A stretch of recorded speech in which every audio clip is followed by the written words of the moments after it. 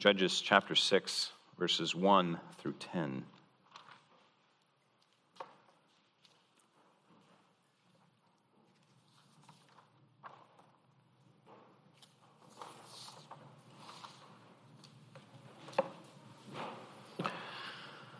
Hear now the reading of the word of the Lord. The people of Israel did what was evil in the sight of the Lord, and the Lord gave them into the hand of Midian 7 years. And the hand of Midian overpowered Israel. And because of Midian, the people of Israel made for themselves the dens that are in the mountains and the caves and the strongholds. For whenever the Israelites planted crops, the Midianites and the Amalekites and the people of the east would come up against them. They would encamp against them and devour the produce of the land as far as Gaza, and leave no sustenance in Israel, and no sheep or ox or donkey. For they would come up with their livestock and their tents, and they would come like locusts in number. Both they and their camels could not be counted. So they laid waste the land as they came in. And Israel was brought very low because of Midian. And the people of Israel cried out for help to the Lord. When the people of Israel cried out to the Lord on account of the Midianites, the Lord sent a prophet to the people of Israel. And he said to them, "Thus says the Lord, the God of Israel, I led you up from Egypt and brought you out of the house of slavery. And I delivered you from the hand of the Egyptians and from the hand of all who oppressed you. And I drove them out before you and gave you their land. And I said to you, I am the Lord your God. You shall not fear the gods of the Amorites in whose land you dwell. But you have not obeyed my voice." Thus ends the reading of the word of the Lord to us. Let us pray and ask for his blessing on us and the preaching of his word. Let's pray. Our Father in heaven, the fountain of all that is good and blessing, we come to you and ask that you would bless the preaching of your word. Lord, fill us with the knowledge of truth. Direct us to Christ Jesus, the one who is exalted at your right hand. Lord, confront us where we need to be confronted. Give us hope where we despair. And give us life in Jesus Christ through your Holy Spirit as we hear your word preached. We ask in Jesus' name. Amen. Our text for us at the end gives us this one word that I would like us to focus on as we look at this passage. The word fear. And I ask in our title of this sermon, and I would like to ask you now, who do you fear? Or maybe another appropriate question is, what do you fear? It may not always be an individual. It may be circumstances that you fear. Fear is actually one of the most powerful, important motivators that exist for mankind. Psychologists and sociologists know this. They study this as the fight or flight response that we have. That when something fearful comes to us, we typically have two responses: to fight or to flight, to flee and run away. Fear is that feeling inside of us that we would like at all costs to avoid pain and suffering. We do not want to endure pain. We do not want to endure suffering. And so we fear it when its prospect comes. Whether that fear of suffering comes from an individual showing up in our lives, saying things or doing things we don't want, or when circumstances happen in our lives that we know are going to generate fear in our hearts, that we're going to have physical suffering, mental suffering, emotional suffering, or even spiritual suffering. This is something that I think this text drives home for us about who or what is it that we fear today. And I would like for us to see in a couple of short points this morning how we can understand this question and how we can answer this question appropriately of who do we fear and why ought we to fear those things or those persons. Our text begins with another instance of Israel doing evil in the sight of the Lord. This is the structure that the book of Judges gives over and over to us that the people of Israel continue back. As we saw in chapter 2, that God raised up judges to execute judgment on those who oppressed Israel. But then as soon as that judge dies, what happens? The people return again back to doing evil, just as they had done before. They don't seem to learn. And this is the third time that this stanza, this refrain comes back to us. The people of Israel did what was evil in the sight of the Lord. As we have heard in weeks past in Deuteronomy, God had promised to them, if you are obedient to me, you will reap the blessings of the land. The earth will yield its produce, you will have many children, and life will be good in the land of Canaan, the land of Israel. But if you disobey me, if you turn and worship the gods of the nations around you, and you forsake me, then curses, then judgment will fall upon you for your sins. Well, God has a purpose in these. We saw this in chapter 2, and we will see this morning, that judgments have a purpose. We fear judgments. We don't want them to come in our lives. We don't want to face the consequence of our actions. We don't want this, and neither do the people of Israel, hence why they cry out. But we need to see that these judgments serve a purpose in the life of Israel so that we can understand the way the consequences that the Lord brings into our lives serve a purpose. Now, we might be inclined to look at the circumstance the Israelites are going through as too severe. Lord, what you are doing to your people is too much. You've gone too far. These Midianites and Amalekites are from a southern portion in Israel, down below what is the modern state, and coming from the east, where is modern-day Syria, and they're coming up and devouring the land, eating it all up.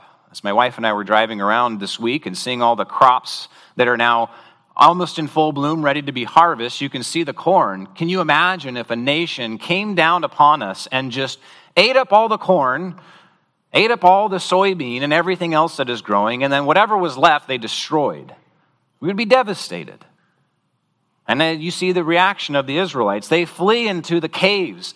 They make and protect themselves as what they can, and probably gathering whatever remains of leftover food they could get, and they run into the caves to hide. Is this too severe for what God is doing to his people? Punishing them or judging them for their sin, bringing upon what he had said that he would. I would propose to us that the reason we think this way, that we might be inclined to think that this is too severe, is because of our thoughts about who God is. We would only think it's too severe if we do not truly understand the God that they are turning away from, the God that they are sinning against. We don't understand how severe sin itself is, how severe it is to turn away from the Lord. And his judgments that he's bringing upon them are not meant to ultimately destroy them completely from the earth, but to awaken them to their sin, to awaken them to the evil that they are doing, to bring them to the point where they say, "We need you, Lord," where they cry out.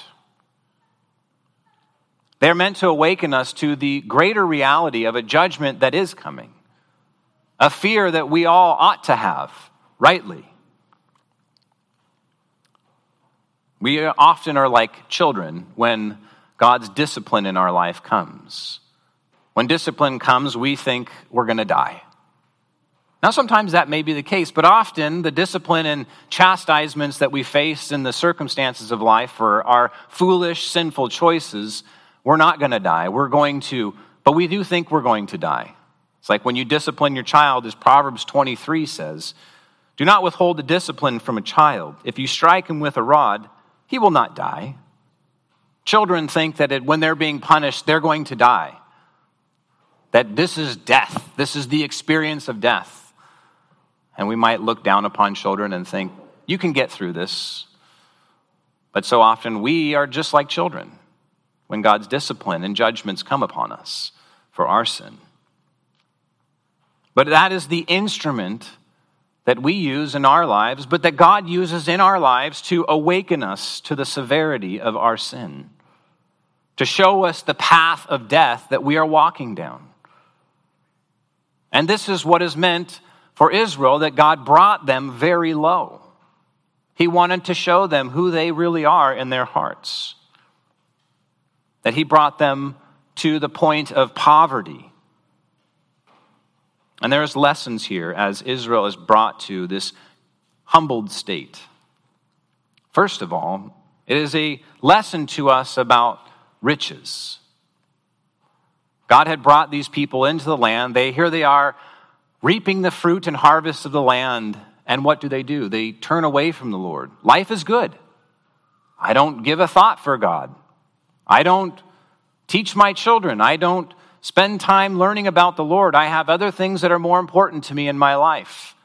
And in fact, they, as Judges shows, they turn to the gods around them. Maybe these will give me life. Maybe these will give me the happiness that it is that I want. And so when we become rich, we are secure in ourselves, as Proverbs 18 says. A rich man's wealth is his strong city, like a high wall in his imagination. We think wealth protects us, that everything is good. We'll be all right. These sins, these evils that we give ourselves over to, we're going to make it through. We'll be fine. But it is a deception for us. We deceive ourselves. Just as the Israelites did. They were deceived. Because what happens? In a few short years, 7 years, their lives are completely turned upside down. All the blessings that they thought they had are wiped away, devoured, destroyed. God is showing to them the true state of their hearts. The things you trust in, the things you look for happiness and joy, can all be taken away in a moment. And do we see how much it took God to awaken the Israelites to their sin? Consuming all of their crops, consuming their livelihood.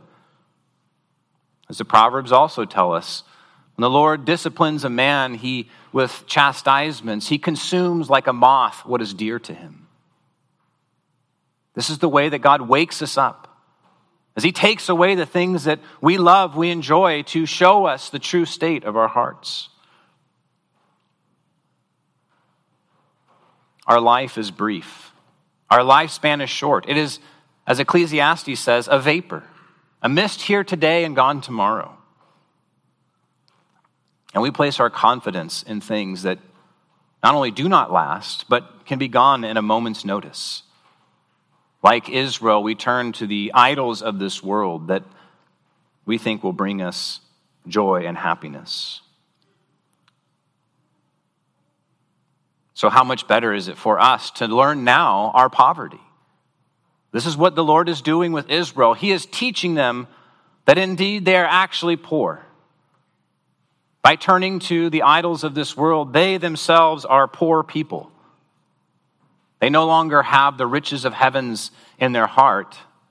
Their eyes are set upon the things of this earth. So the judgments, the disciplines that we face in this life, they serve a purpose for us, to awaken us, to teach us, to instruct us what is truly important, what is truly enduring. And it is the knowledge and the fear of the Lord. And that is our second thing I would like us to see this morning, is the fear of the Lord. Now, Israel is laid low. They cry out to the Lord, and then the Lord does something interesting here. It is a little different from the other episodes we have seen in previous passages, where Israel cries out to the Lord, and the Lord immediately raises up a judge who comes to them and begins to deliver them. No, this time, something different happens. The Lord sends a prophet, and this prophet rebukes them. In fact, virtually all scholars look at this section that we're going to look at over the next several weeks of the story of Gideon as the centerpiece of the entire book of Judges. It is the fulcrum upon which everything turns. And we are now seeing here that God is saying, are you truly repentant? Yes, you are crying out to me, but what is it that you seek? And God is going to rebuke them through this prophet for their sins, as if to say, yes, I'm going to deliver you, but before I do, you need to hear this word of rebuke for your sin. And this rebuke may be summed up succinctly in verse 10, where God says two things to them. I am the Lord your God. You shall not fear the gods of the Amorites in whose land you dwell. Israel had replaced the fear of the Lord with the fear of the Amorites. This does not necessarily mean that they were afraid of their gods, although it may mean that on some level.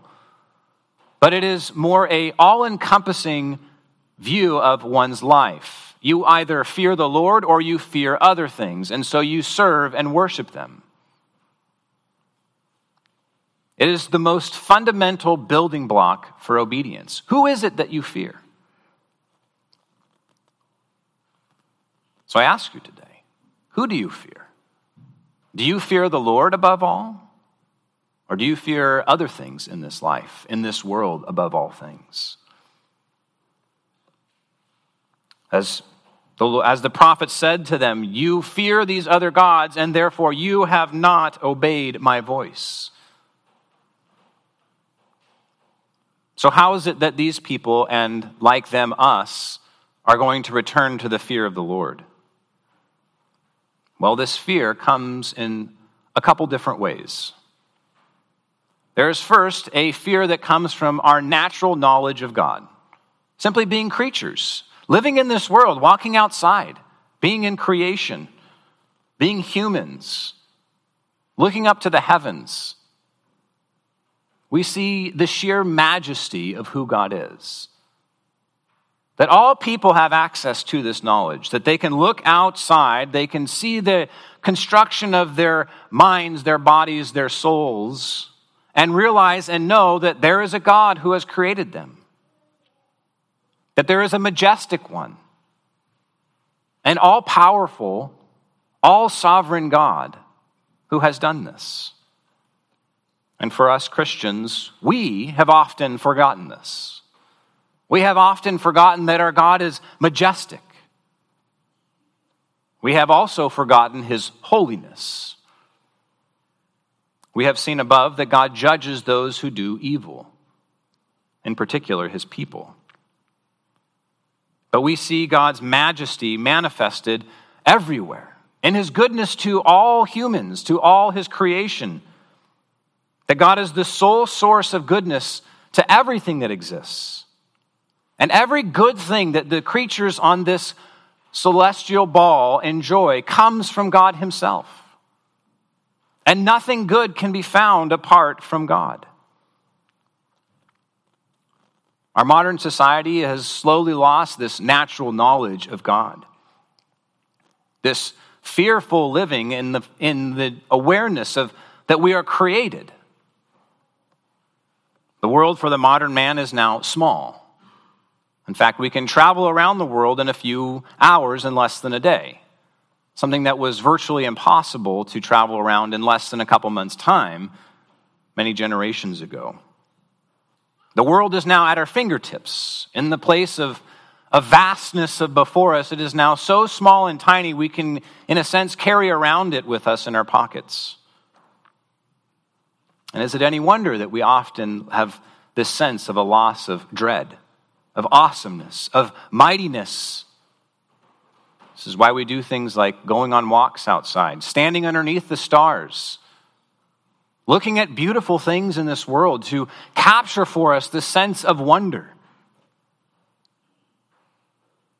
But our world is so small to us now. And so is it any wonder that for the world around us and for ourselves that everything seems small, including God? But God has manifested his majesty in what he has made. But there is more than this. That is the first form of fear. A fear of understanding and knowing who it is who has made us. But natural knowledge cannot lead us all the way. That is knowledge that is accessible by all men. But even mankind around us, just like the Israelites, just like the Amalekites, just like the Midianites, they suppress this knowledge. They don't want it because they understand that when they do those things that God does not approve, they have in their hearts, their consciences, the law of God written on their hearts, and they say, I don't want to be held accountable to this majestic being that lives out there, so I will throw it out. I will make my own rule, as we heard from Proverbs. I myself am the standard.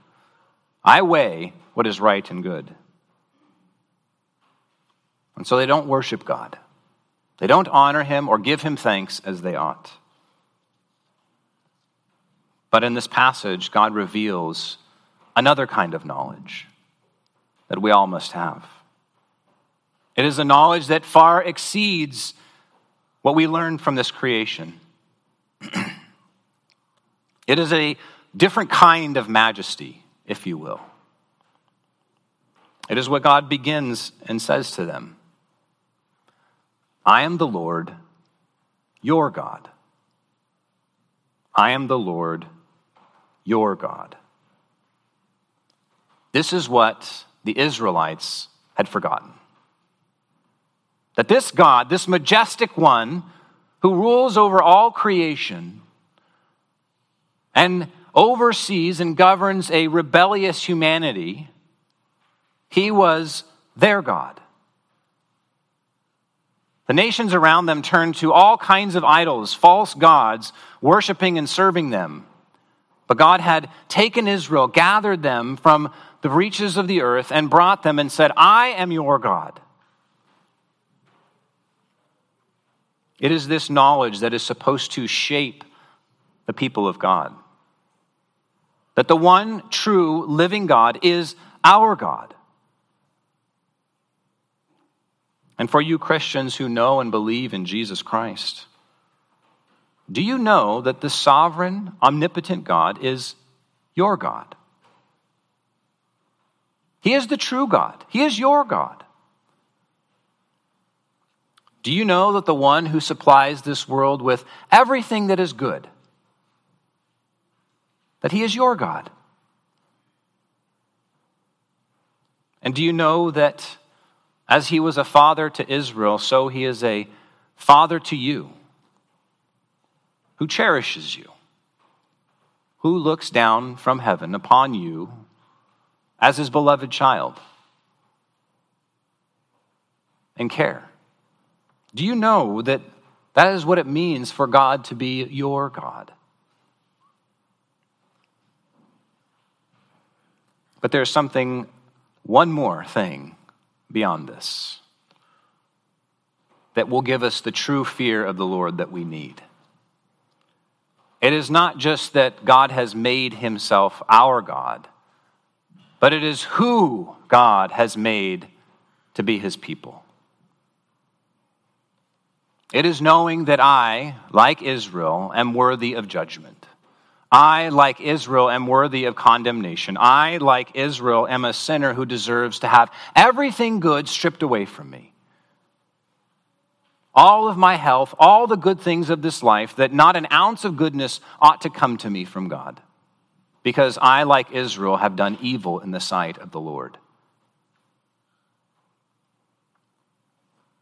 It is the knowledge that I, one who, like Israel, have seen the great acts of the Lord presented to me in the gospel, and yet have continually wandered away from it. Again and again, turned away from the Lord. Yet God reminds his people and reminds us today, I have chosen you. You belong to me. And God reminds them of this, of the 5 different things that he tells them, of his choice of them, making them his own. Thus says the Lord, the God of Israel, verse 8, I led you up, or I brought you up, and I brought you out of the house of slavery, and I delivered you out of the hand of the Egyptians and from all those who oppressed you, and I drove them out, and I gave you their land. Israel had forgotten their Savior. Israel had forgotten the one piece of knowledge that they needed above everything else to know that God was their Savior. I brought you up, I brought you out, I delivered you, I drove them out, and I gave you land. I have done all of this for you, an undeserving people. And that knowledge was meant to drive them to a proper fear of the Lord. See, fear of punishment is powerful, but it is only so powerful. It cannot change the heart, ultimately. We know this with our children, right? We can discipline them for their sinful choices, but what we really want is for their hearts to change, to transform, or they obey us.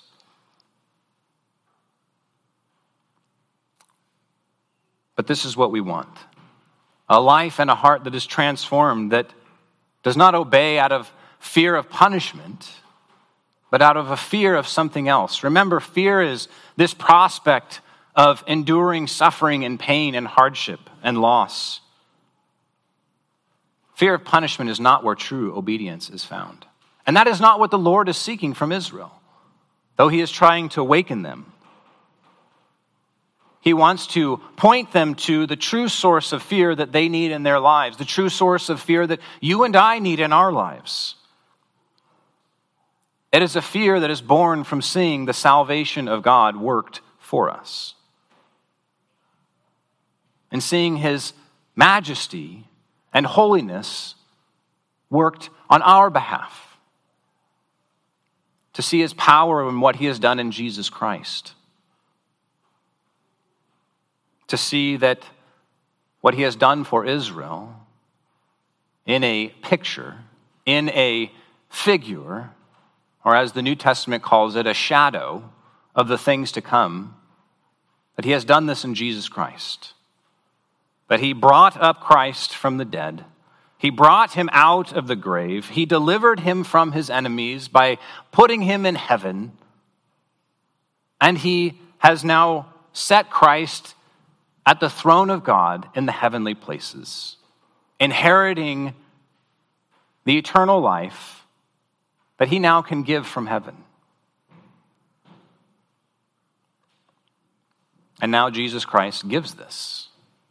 He gives this freely to sinners, freely to those who say, I have nothing. I am a sinner. I'm unrighteous. I'm just like Israel. It is the fear of a loving Father who has shown love to his wayward children in Jesus Christ. That is the fear that God is seeking from Israel, and God is seeking from us. It is not a fear of punishment, but a fear of reverence and a fear of love. The fear that says, I do not want to lose my Lord. That is what I am afraid of. That I would be separated, that I would do anything to offend my God. Because he's the one who has loved me. He has given everything for my sake, even giving his own beloved Son for me. God has emptied the treasures and storehouses of heaven for my sake. So what Israel was to see, and what we are to see, is the love of God for his people. I am the Lord, your God. I am the Lord, your God. In the words of John Calvin, that we would honor and obey him as master, although there were no hell. We would honor and obey him even if there was no hell. Even if there were no punishment. We would revolt at the very idea of dishonoring our Lord. And that kind of fear is only born as we see the love of God given to us in Jesus Christ. It is in knowing his Son, who has accomplished the true exodus, knowing the depth of Christ's love for us, that he calls us his brothers and sisters, wayward children, calls us his bride. That is the fear that will banish the wrong fear of punishment, because we see Christ has taken that punishment for us. It will fill us with a fear of reverent love. This is the one whom I wish to honor, because he has loved me and given himself for me. A fearful love that desires to have the Lord near us, because he's a gracious and merciful God. And God has said this clearly, perfectly, and loudly in Jesus Christ. I am the Lord your God. That those words are true for us today in Jesus Christ. So, Christian, today, if you trust in Jesus Christ, this is true for you. That Jesus Christ is the Lord and he is your God. And you see his heart. You see his love. You see his kindness. And if you do not know Jesus Christ today, believe in him. And the love of Christ that he has for his bride will be true for you today. Let us pray. Our Father in heaven, we do give thanks for your inestimable gift of Jesus Christ for our sake. Lord, we scoff, we dread, we run away from the punishments and the judgments that come our way, the consequences of our sin. But Lord, would you use them to teach us, to discipline us, to turn our eyes away from the sinful things we pursue, but instead to see the salvation that you have given to us in Christ.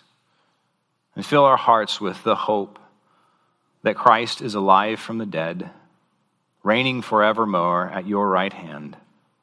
And we will one day join him because he has been raised to life and he has been given the power to raise us to life as well. We thank you for Christ. In his name we pray. Amen.